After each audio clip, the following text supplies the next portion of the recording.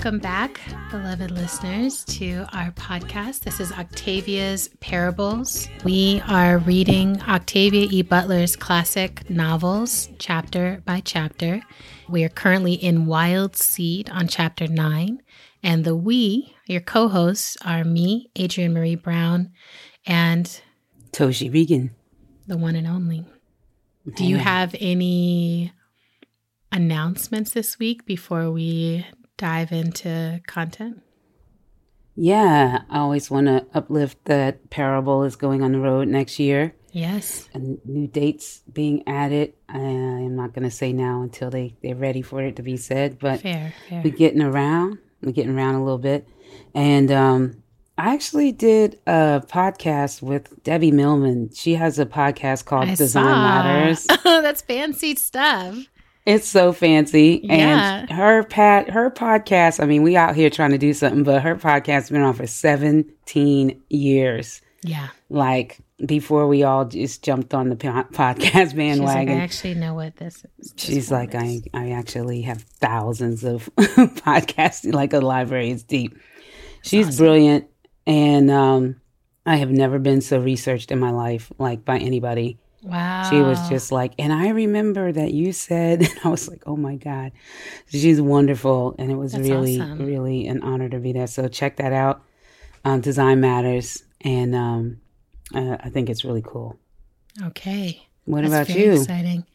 I think the thing that I'll announce right now, we just made kind of a social media post about it, but the Octavia E. Butler Tarot deck. We were hoping to have it out this year, but there's been all kinds of little bits and slowdowns and having to figure out how to rearrange and how to be in relationship to the resources moving through the world. So the process is a little slowed down.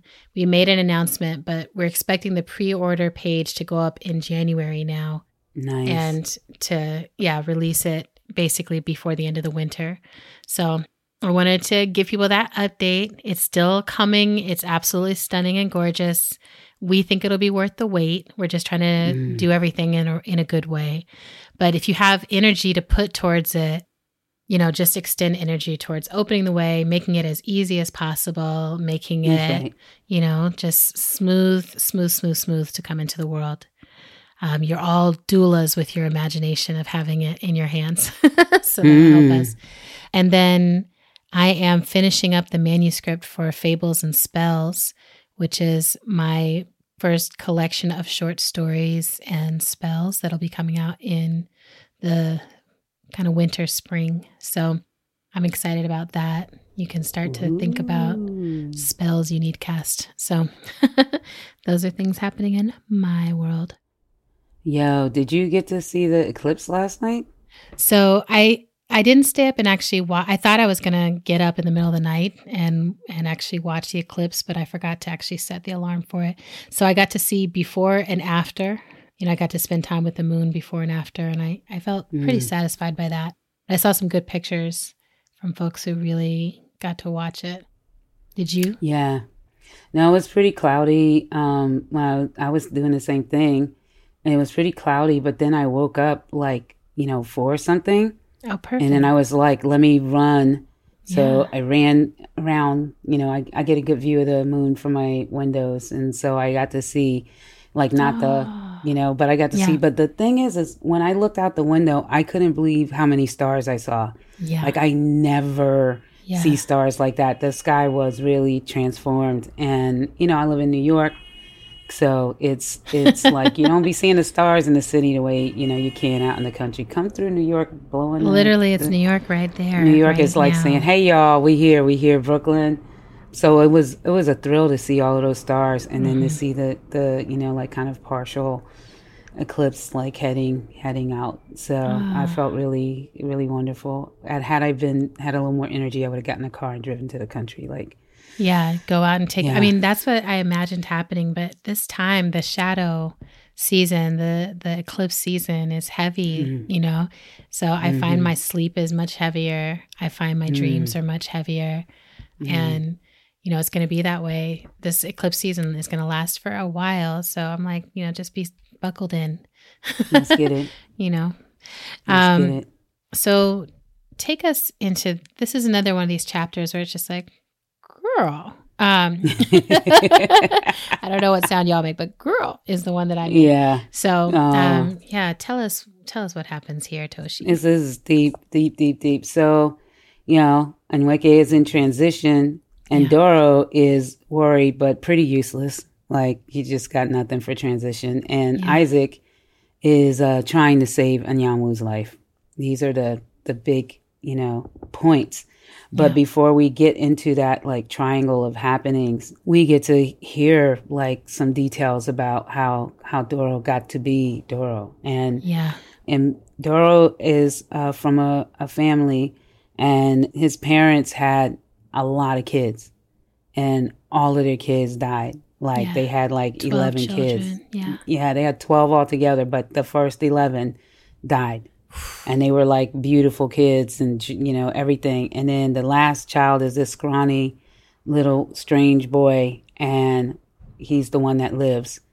And everybody is like, this is not an okay kid. Like, something's up with him. Mm-hmm. People want to kill him. They're like, he already can like hear some voices but the parents love him. They love him unconditionally. They're so grateful for this one child.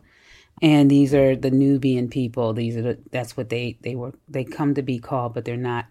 That's not what they were called back in the day. And so he's living his life with his parents and the community not liking him, but his parents' love is fierce and strong and deep. And so he's getting along until he turns 13 and he goes into transition. Yes. And when he goes into transition, like I say, he already can hear some voices and things like that. But when he goes into transition, it's off the charts. It's agony. It's painful. It's horrible. He doesn't understand it. There's nobody to really support him around and say, you're just in transition, don't worry about it. And his mom is holding him, and he's so panicked and, fearful that he ends up taking his mom's body. And he looks down and he can see himself, and his body has died. And then when he's like panicking around in his mom's body and he's looking down, he can see he has breasts. He doesn't understand that. His father is like trying to calm him down, doesn't even know that it's him, and touches him. And then he goes to his dad's body. Yeah. And so just like that, he kills his parents. And then he panicked, and it reads, in this once quiet Nile River village, he killed and killed and killed. And finally, his people's enemies inadvertently rescued them. Raiding Egyptians captured him as they attacked the village. By then, he was wearing the body of a young girl. So he gets captured, and that's how he stops him from like the killing rampage that he was surely doing out of panic. He didn't know who he was or what he was. He didn't understand anything. He starts to like realize things about his kills, right? He starts to realize that some give him more pleasure than others. He starts to observe his own reactions. He learns that age and race and sex and physical appearance and health didn't actually affect his enjoyment of victims. He could just take anyone. But what gave him the greatest pleasure was something he came to think of as witchcraft, or a potential for witchcraft. And so he started to be on this journey of looking for his spiritual kin, the strange folks that have a little something going on like he did when he was a little boy. And at first he just is jumping in there so that he can experience something. But pretty soon he starts to realize, like, wait a minute, like I could actually breed these people and actually make like community and make villages and make this and make that. So the witch power cultivation started out of that. Somewhere in there, he misses 50 years. Right. He doesn't know what happened. He can't remember anything about it. He had to figure out like what that was. But he misses 50 years of his life that he can't tell you anything about. But he just went around and he just started plucking people from, various places. He just describes them as, ripe sweet fruit. And he's just getting who he needs, and he's building his Doro people. And occasionally, there would be somebody who was very fierce and strong and would feel that they could, challenge him, and he would just kill them. And there also became people who start to realize like they would end up being dead. Yeah. They would end up being, and they wouldn't leave him anyway, so he just starts to build that God-like presence and starts his whole thing. And so this is a reflection back into his own, transition as he is witnessing Nweke's transition. And he has so much hope for her. Like, she is super, super important, and she's with Anyanwu, and she is just having a hard time. And he's having a very, very, very hard time with his relationship with Anyanwu. And he's pretty much deciding that he's going to kill her. Like that she is not worthy of anything. He's tired of her. He can't control her, even though she's just like kind of keeping to herself and doing everything he tells her to do. It's not enough.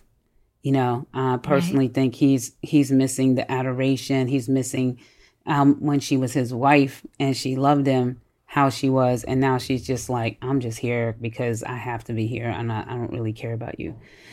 And her power. I think all those things combined. So Nweke's having a horrible time, screaming and yelling, going through a transition, and Anyanwu's with her, and Doro and Isaac are in the kitchen.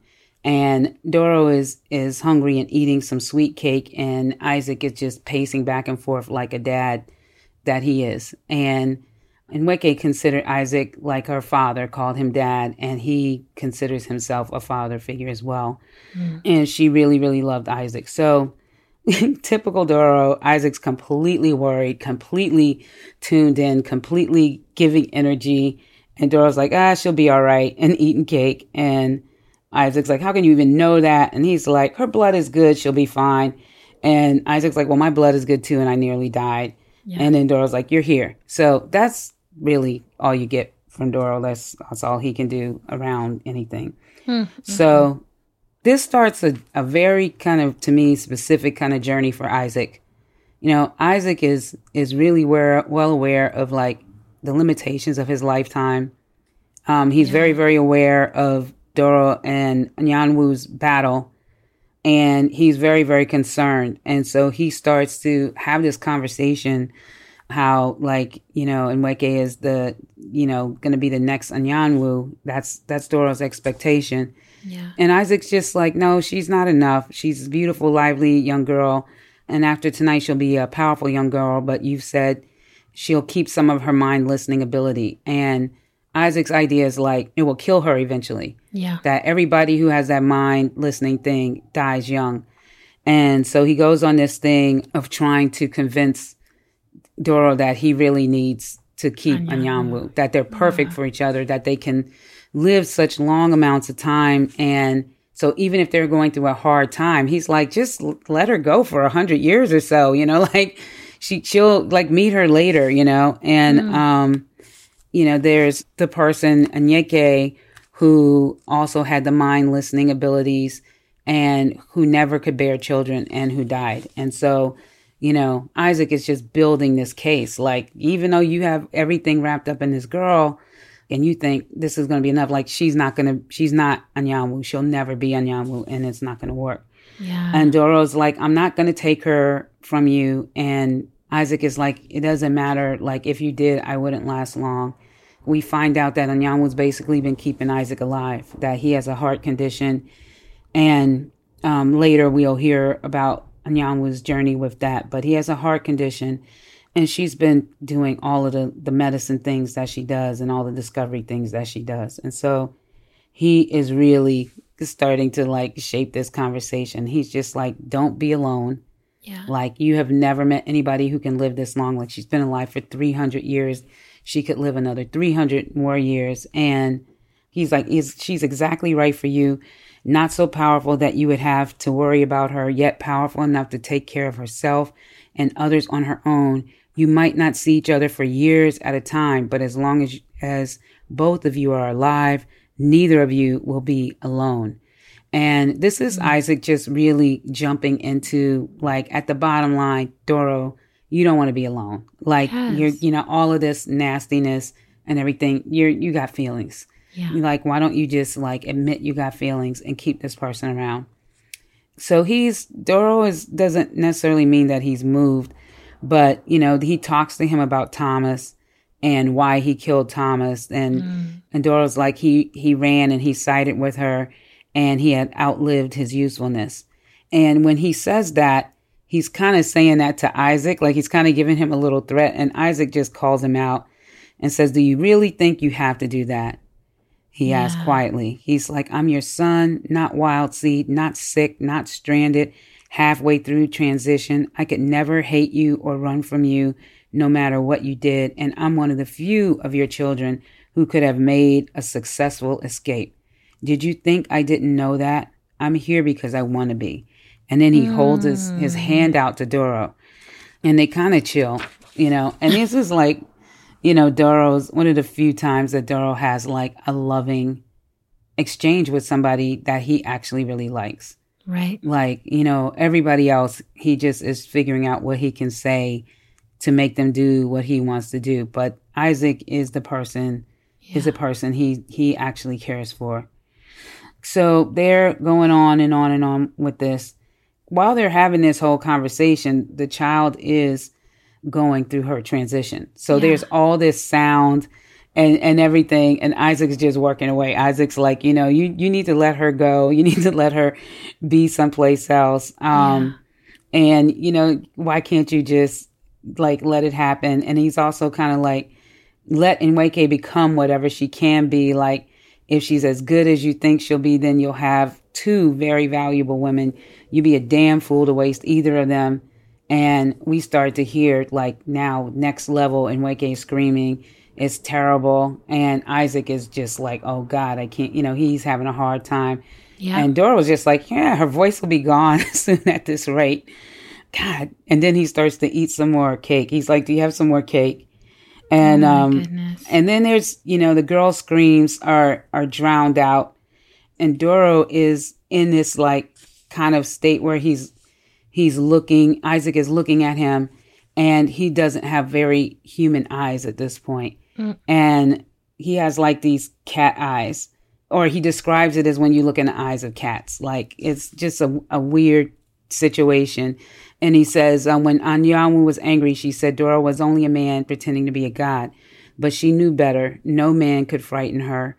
And Dora, whatever he had failed to accomplish with her, had taught her to fear him. And he had taught Isaac to fear for him. And so Isaac is really pushing.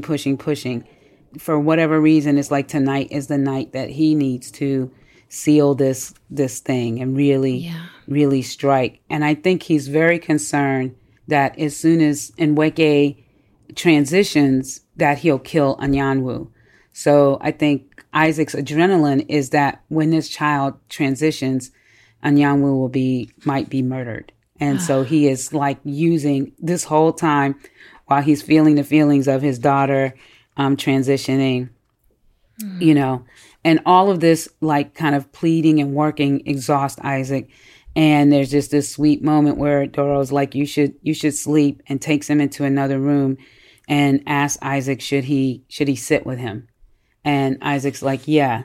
And you get the thing of like, Isaac is an old man. Yeah. Like he doesn't really have time to be like doing all of this. Like this is really stressing him out. And he got the heart condition. And, you know, he's worried that, you know, Anyan was going to get killed. So everything is going on for Isaac. The screaming begins again for a moment, and it confuses Isaac because it's not the girl's voice. It's something else. And he suddenly realizes that it's Anyanwu. Yeah. And they go into the room, and Nweke is just super, super powerful. Like her transition is ending, but one of the things that happen is that she strikes out at Anyanwu. And when she does, it's like devastating. And so Isaac comes into the room. And when Isaac comes into the room, she strikes out at Isaac. She's trying to like kind of protect herself, but she's not really in control of these like massive powers that she's just had. So then she she does something to Isaac, and then Isaac like responds like instinctively, and then like just, with his power, slams her up against the ceiling. And so she dies. When she falls to the floor, she's broken. And so Isaac is out, Anyanwu is out, and it is the disaster of a night nobody ever thought it would be. Yeah. And Doro is like, all of Doro's plans, all of Doro's like everything, it's over. It's over. And it's really devastating because Isaac is in, not only does this child die, but then Isaac, that whole episode was way too much for him. Yeah. And Doro is trying to wake up Anyanwu so she can help Isaac. And she's in terrible shape. And so he actually gets her up, and she's asked for him to pull her close to him, and so she can be as close as possible to him. And Anyanwu says in Weke that she went mad. Her mind broke somehow. And through her transition. So she never really transitioned to a good place. That wasn't going to happen for her. And so when her mind went, she tried to break everything inside of Anyanwu. She just was being torn, her heart, her lungs, her veins, her stomach, her bladder. And she says that she was like Anyanwu and also like Isaac, and maybe like Thomas too, like that she had gigantic ability that she just couldn't control. And that's what Doro had wanted, but that didn't work. And so she's trying to help Isaac. Anyanwu healed herself enough so that she could start to support him and she could start to do something for him. But it wasn't going to be enough. She was trying to figure out, like, how could she make herself fit enough to help Isaac? And she's reflecting on who the wonderfulness that is Isaac, even though, like, in the context, y'all know everything ain't wonderful. But she says he had been the best possible husband. With his powers and hers, they had built this house. People came to watch them and watch for them, so no strangers happened by to see the witchcraft. Her strength had fascinated Isaac, but it had never disturbed him. His power, she trusted absolutely. She had seen him carry great logs from the forest and strip them of bark. She had seen him kill wolves without touching them. In a fight once, she had seen him kill a man, a fool who had drunk too much and chosen to take offense at Isaac's quiet, easy refusal to be insulted. The fool had a gun and Isaac did not. Isaac never went armed. There was no need. The man died as the wolves had died instantly, his head broken and bloodied as though he had been bludgeoned. Afterward, Isaac himself was sickened by the killing. So that wasn't like his choice. It wasn't something he wanted to do, but if he had to, she would. And so they are next to each other. She just goes on to talk about like how they didn't have these issues because they both knew they were breeders, and how that didn't actually break their bond or break their relationship. They understood the context of their lives. They were in balance. And she kisses Isaac, and she had given him all of these kisses as he grew old, and they were more than love. She's like, within her body, she had synthesized medicine for him. She had studied him very carefully, and she had aged herself and her own organs to study the effects of age. And it was dangerous. If she had been wrong, she would have like actually killed herself. But that's how important he was. And because his issues were in his heart, she really studied her own heart and did the manipulation of herself in order to figure out how to heal him. Wow. And then she figured it out. And this is why Isaac lived so long. He was so happy, he took her out and he got her a dress and they went to New York City and they had a time. So, this is, maybe like the true love of her life, considering that she was 300 years old and had many husbands and many, many children. Yeah. So she risked her life to figure out how to keep him alive. And then Isaac comes to, and when he comes to, he's like, I dreamed I heard her. I thought I heard her. And Anyanwu tells them that she's sleeping on a bed. And then he just starts to tell her, it's time for me to go. Like he says to her, you've had other husbands. He says, I'm old. My life has been long and full by ordinary standards, at least. He was in pain as he's talking to her, and he asks her to lie by him. And she does. And he says, you cannot know how I've loved you. And she says, with you, it has been as though I never had another husband. Truly in love. This is just terrible. It's what, us regular folks have to go through. But what a devastating end. And he says to her before he dies, he's like, you must live. You must make your peace with Doro. And though that sickened her, she said nothing. He said, he will be your husband now. Bow your head, Anyanwu. Live. And she said nothing, and he slips into unconsciousness and then to death. Chapter 9. Chapter 9. Chapter 9. Octavia. Mm-hmm. Things you do. So thank you for sharing all of that, Toshi. It's such a unexpected. I always felt like this was such an unexpected outcome for this chapter, even though I know that anything can happen. But that idea that, they've come to this precipice where the children that they're breeding are beyond control, beyond what can be controlled. And, I feel like it lays the groundwork for that argument to continue, of like, what are we doing here? What are you doing? You're creating children that can't survive. And I think it's so deep that we start off by being reminded that that's the family that he came from was a family in which children couldn't survive. That he was an anomaly. And yes, right. What was happening in that family, right? That like whatever it was that led to his birth, who knows if those other children also had all kinds of powers that they weren't surviving. And there's just a lot of good mystery there from a narrative perspective. So a few questions that are related to Doro's early life that we learn about, because I think it's really important that we hear about him in this way. Are you or any of the people in your life spirit children? Do you have this as a concept that you're familiar with? Have you read about it? Is that a belief that you have for yourself? And what does it mean to you to be such? Related, but different. Have you been through a transition of capacity? Come into some powers, come into some aspect of your soul in a different way? Have you had that kind of a transition? Thinking of like Saturn returns for people. Saturn returns. Different, moments of like mysterious unfolding into your next self, And turning 40. Yeah. I actually think like kind of when I get to around sevens of every, decade of my life, like there's just something that just, I don't even try to make it happen. It just does. Something pops off around the sevens. Yeah, but the 40s, getting in like when you turn 39 and you're in your 40th like year. Yeah. All kinds of things like for singers, that's when your voice like gets mature. That's when you're like kind of grounded in your voice. Yeah. And I think all your superpowers meld up nicely and you start to really feel like you can do something with them.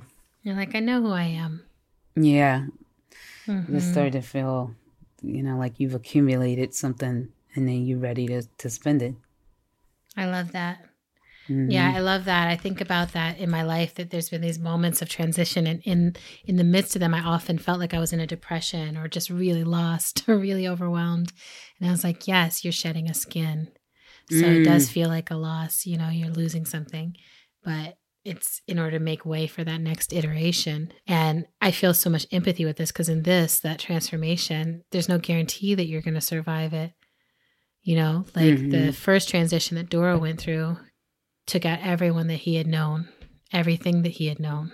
And that's right.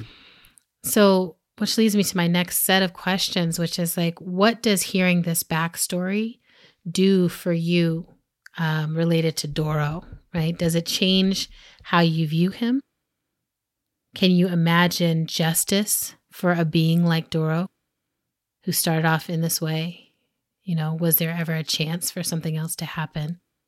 Can you imagine forgiveness for that first rampage of death, or for the kind of death that Doro practices? Can you feel empathy for him having heard his story. Mm. Right? I always wonder if we're supposed to, like if we're supposed to think of him as someone who needs healing or someone to eradicate or something of both. Right. Mm-hmm. Oh, it's interesting because it's, even if you think about him, he's not a human. He's something that can occupy human bodies. Yeah. Right. And then the closest thing that people think about is like a god or a spirit. Are they beyond empathy? Like, yes. Especially when you're thinking about, the Orisha, which have such strong background stories, like you can really learn about their journeys and what shaped them into the gods that they are. Yes. And then have your conversations like with those. I don't know. Doro. Yeah. I mean, I think when he was, I always think about Keith and, yes. and I think about, Marcus and Marcus, because I think about like he's around their age when this first happens. Yeah. And so I always think like, I think I've said this before, like, I had empathy for both of them, and Parable, they were just like horrible. I was like, at least initially I was able to access that. Yeah.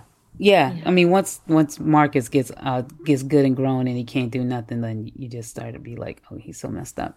But at the time when you get close to like what he survived to even get someplace, you're just like, okay, he's not in his right mind, and that's actually appropriate for what he has lived, That's right. I mean, I think that this is, I feel like part of why I'm so interested in this question or set of questions around Doro is like, whenever we're having a conversation about abolition and we're having a conversation about these systems changing, the question people always bring is like, well, what about the truly evil people? What about the ones who they don't feel any regret for what they do? They're sociopaths, they're psychopaths, they're disconnected from that human impulse to care and to be able to be connected, and it's the tiniest percentage of our species, although we could argue it's the entire death cult of the U.S. Yeah. So, it's both and it's operating at both scales, So it makes me interested then when I come across a character like Doro where I'm like, is there any saving him? And I remember, the first time being asked that question, I come back to it often, is like, did Anyanwu try to heal Doro? And what would that healing have looked like? Like, was there any way to heal someone like Doro with his power / affliction being death, I mean, I think he has I think he can't accept whatever the time and space it is to be healed, because he's not very emotional. Like his range is so limited. It's like, well, and I do think it's also because he's lived so long and lost so much.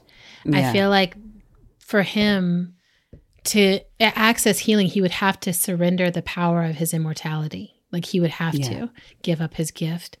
And, I can see in him that it's like he has no interest in that. Like he's like, I want to continue forever, and I want to create peers and family and people who will last forever. And I want to be completely in control of that. And there's nothing that I'm seeing around me that would convince me otherwise. Yep. Yeah. I think there's an interesting question or an interesting provocation in that for those of us who are living right now inside of capitalism, because it's like, there's something that feels like, oh, we can have anything we want. We can do anything we want, but it's like, at what cost? And would we be willing to give up that, what seems like total privilege for the sake of actually healing the relationship we have with each other and the planet, Yeah. So tell it. Yeah. I'm like, Doro is capitalism. So then, so Isaac is here, back in the present moment of the story. Isaac is there making the case for Anyanwu's life and trying to argue with God, argue with the God of their world about saving the God of his, the person who's keeping him alive, creating possibility for his life. And this is such a fascinating scene to me. I mean, the way Octavia's mind works to end up in this scenario in which the son is fighting with the father, that his wife would be accepted as a wife of the father forevermore. And, there's just all kinds of interesting, transgressive writing happening here, which I just am like, oh, freaky Octavia. You just really were like out there pushing all these boxes open and just being like, well, what would happen if I knock this one over? There's just so much that she's pushing around here. But one of the things she's doing is also widening how we can experience Isaac. And so I have some questions here for how you experience Isaac. We met Isaac as this white man who was engaged in the slave trade with his father, Doro, and is one of the powerhouses who helps Doro gather the people, bring them home, get them under control. We've seen Isaac have awful conversations with Doro early in the journey of having Anyanwu around. And now we see that Isaac is fighting for her life, fighting for her to be kept alive, fighting for Doro to respect and honor her. Can you understand, or could you understand Isaac's behavior in this chapter as rooted in love? And if it's rooted in love, who does he love? Does he love Doro? Does he love Anyanwu? Do you trust the love? Is it possible to love in these conditions of power and manipulation? Yeah. Hoo-hoo. What do you think? Do you think he loves her? I mean, I think he absolutely loves Anyanwu. I think I think they fall in love really deeply. She didn't give us their whole entire love story, but as he's dying, because we know Anyanwu we know her, counts everything. And she's like, when she says, she doesn't feel like she's had any other husband. Yeah. Like, it's the greatest honor, because even the husband she didn't like, she's like, that was my husband. That was my husband. Yes. And it was her first husband that she adored. And then after that, it was just like some okay or not great people. Yeah. So I think that they definitely found love with each other. And I think they also figured out how to navigate that they were breeders, that they were, like there was some, I would not call it ease, because we know that Anyanwu didn't like it at all. Yeah. And considered herself enslaved. Yes. And just, did what she had to do with what she had to do with. But yeah, I think they loved each other deeply.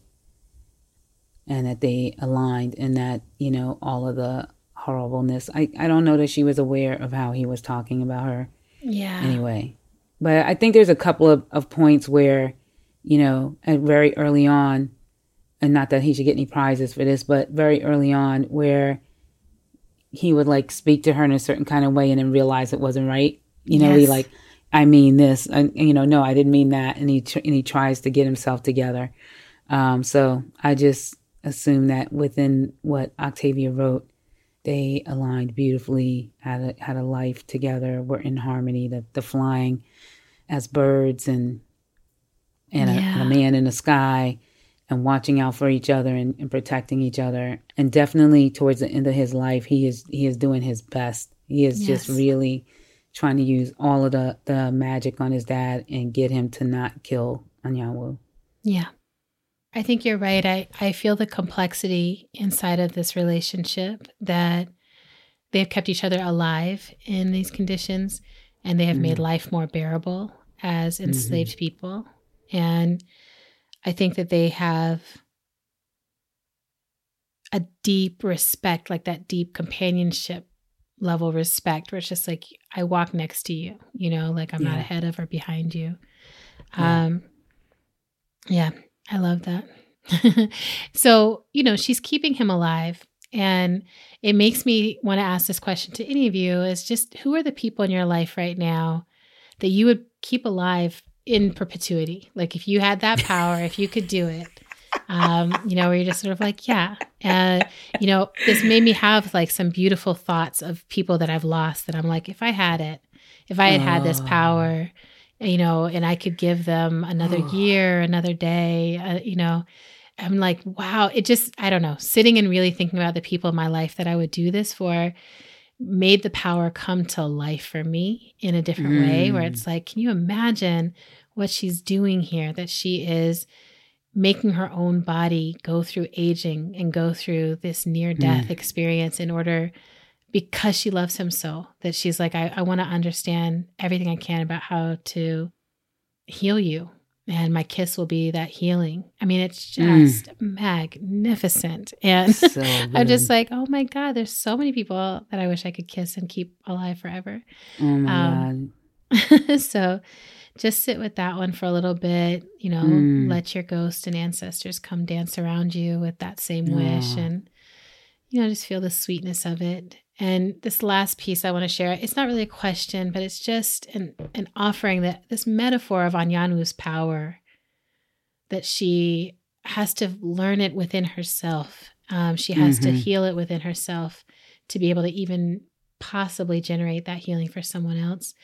You know, it feels like the embodiment of that idea from Grace Lee Boggs, that we must transform ourselves to transform the world, or be that change, you know. It's really that work. And I want to make sure we take time with the lesson of it, that there's a way that we must look within ourselves for what is broken, what is wounded, what is hurting.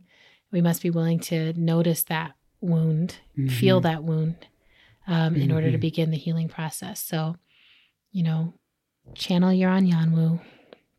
Open yourself to that wisdom of hers. That's so cool, because imagine the things that wouldn't happen if the actual process was that you had to do it first before you asked anybody else to do it. Exactly. You know, they'd just be like, you know what, we're not going to have war today. We're going to play dominoes in the park and drink tea and work out our problems. Try this out a different way. You know, I really think this, like, I feel like I learned this very early in my life the hard way. That you can't teach and you can't practice, you know, what you haven't felt and practiced, you know, and that people will try to get you, you know, to practice all kinds of stuff, or do, you know, capitalism is always making us overreach and oversell, you know, where we are in our journeys. But I love for this piece with Anyanu, that it's so tangible. Yeah. It's such a tangible thing. And I really, I mean, I can't emphasize enough. I feel like this is what I'm trying to do in my abolitionist practice, is really look within myself at where guilty and innocent sit, and look within myself at what wants punishment, and look within myself at those shadows. And, you know, we're in that eclipse season. We're in that season of looking at our shadows collectively and individually. But I think the healing work is there. So yeah. Here we are. Octavia's Parables is hosted by myself, Adrienne Marie Brown, and my beloved friend, Toshi Regan. Our producer is another beloved friend, Kat Aaron. Our show art is from the genius, Christopher Franklin. We are transcribed by the dedicated and loyal Jess Pinkham. You can find us on Twitter at oparables. You can support us at patreon.com/oparables. And transcripts for all episodes live at readingoctavia.com. Music for Octavia's Parables is You Don't Know the Time, recorded and written by Toshi Regan, and the Sower Song, written by Bernice Johnson Regan and performed by the cast of Octavia E. Butler's Parable of the Sower, Memorial Hall, Chapel Hill, North Carolina. Gang, gang.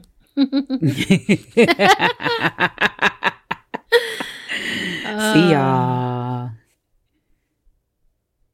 A sower went out to sow her seed. A sower went out to sow her